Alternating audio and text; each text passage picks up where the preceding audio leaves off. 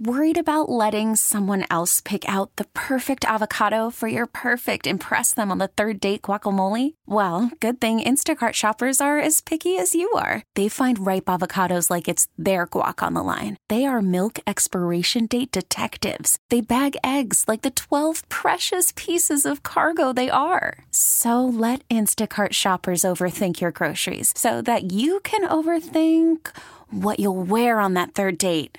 Download the Instacart app to get free delivery on your first 3 orders while supplies last. Minimum $10 per order. Additional terms apply. Jon Berti is... I remember we heckled him the last time he was here. I know.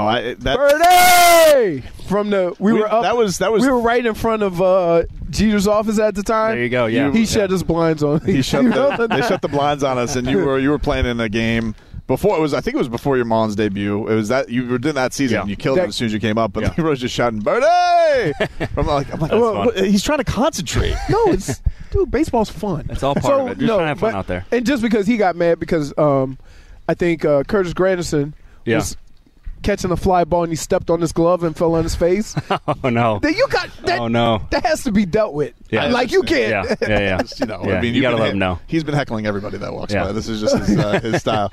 But thanks for spending some time with us, Jon. We really appreciate it, man. Absolutely. What's the vibe here, man? You've been here for a few years. Like this, you made a lot of acquisitions this season coming into it. Does it feel more exciting? Does it feel like any other baseball season coming in? What is the vibe around the team? I think there's a lot more excitement this year. Mm-hmm. We're definitely excited with all the pieces we've added and new coaching staff and the different guys we've added. It's just brought some fresh air into this organization and some good vibes, and we're ready to go. What is something that stands out to you about Skip Schumacher so far? Like, you guys had Don for so many years. Great dude. Everybody loves Don Mattingly. Love Donnie. Yeah. But that's like it's everybody. Everybody loves Don. You got to say it. Yeah. But Skip Schumacher, like much younger. Do you notice any differences thus far? It's early on, I understand. But what jumps off? No, he's all of our interactions have been great.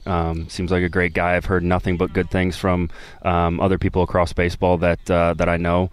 And, he's communication skills are very, very good. And early on, just getting to know him, it's been a treat and, looking forward to it. How the hell you steal home? Like this is how'd you do that?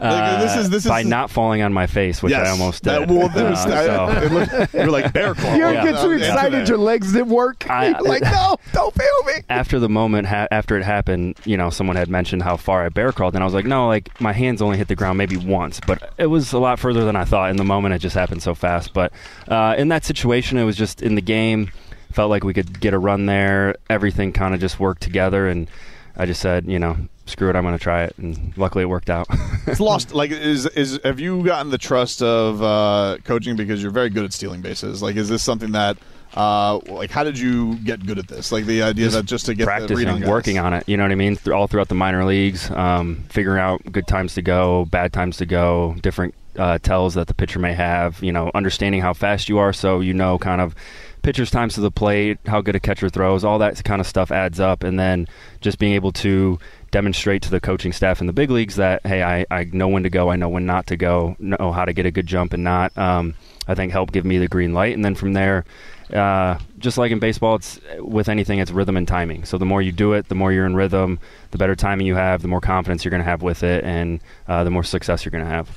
Is there ever a better feeling of knowing a pitcher, he stinks at holding a guy on? Like you're just like, I got him. I know I'm going to take advantage of it. Yes. What is the thing that will stand out to you immediately? Like, he just ignores you, or he's just slow? We have, we've done a great job, especially last year, of different scouting reports, knowing a pitcher's tendencies, guys who can throw, who don't like to throw, over times to the plate, and all of that.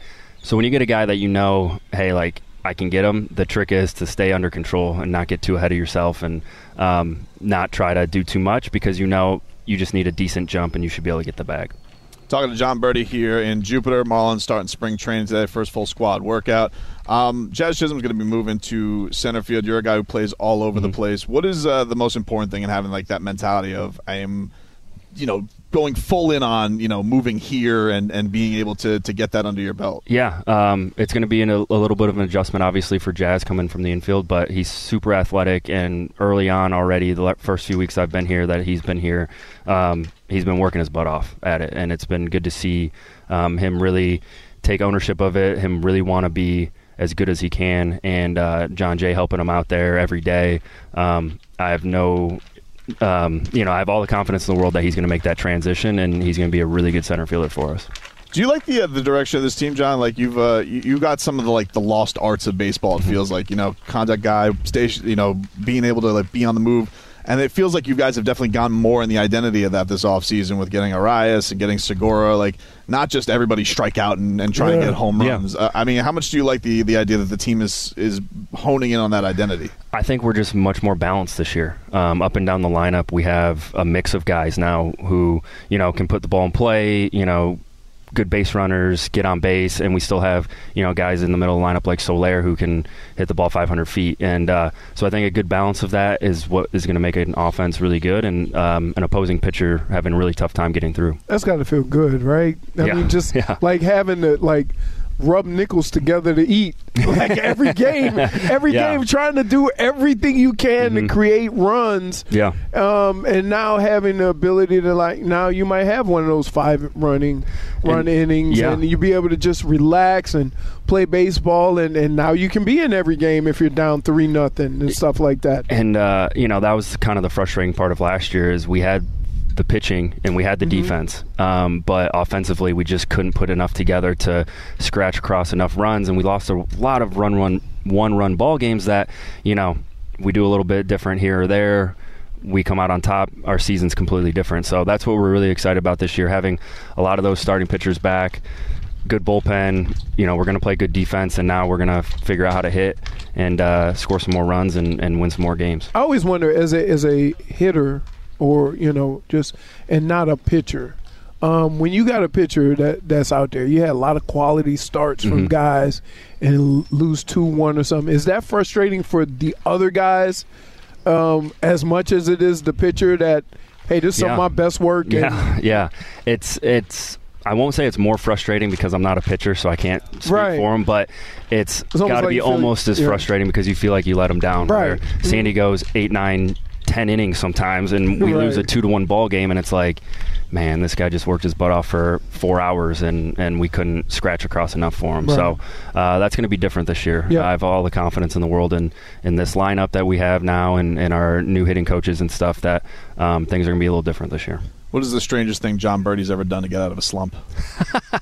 Early in my career, I was probably a little more superstitious and maybe changed the way I put my socks on or got dressed for the day. But as I've gotten older, you just trust the process, and it'll work itself out. Hard work will get you through it. Is it tougher to believe in superstitions these days because there's just so much information? It feels like they're thrown at you between film and everything feels like it's broken down these days. Yeah, that definitely could be part of it. But you just passed it. Once I just got to a point in my career and my life where just trust the process. It'll work out. Have you was there ever a level of comfort, John? You've had so much success over the last few years on this team, but we saw you when you were coming on up and you were wearing number 55 in the back. When was the time you kind of let your guard and be I'm good enough to be a major leaguer? I think it's just been a process over the last 4 or 5 years of continuing that belief, but I don't think there's ever been a moment where I didn't feel like I could be a big leaguer, but I also don't think there's a moment where you really let your guard down. I think that's when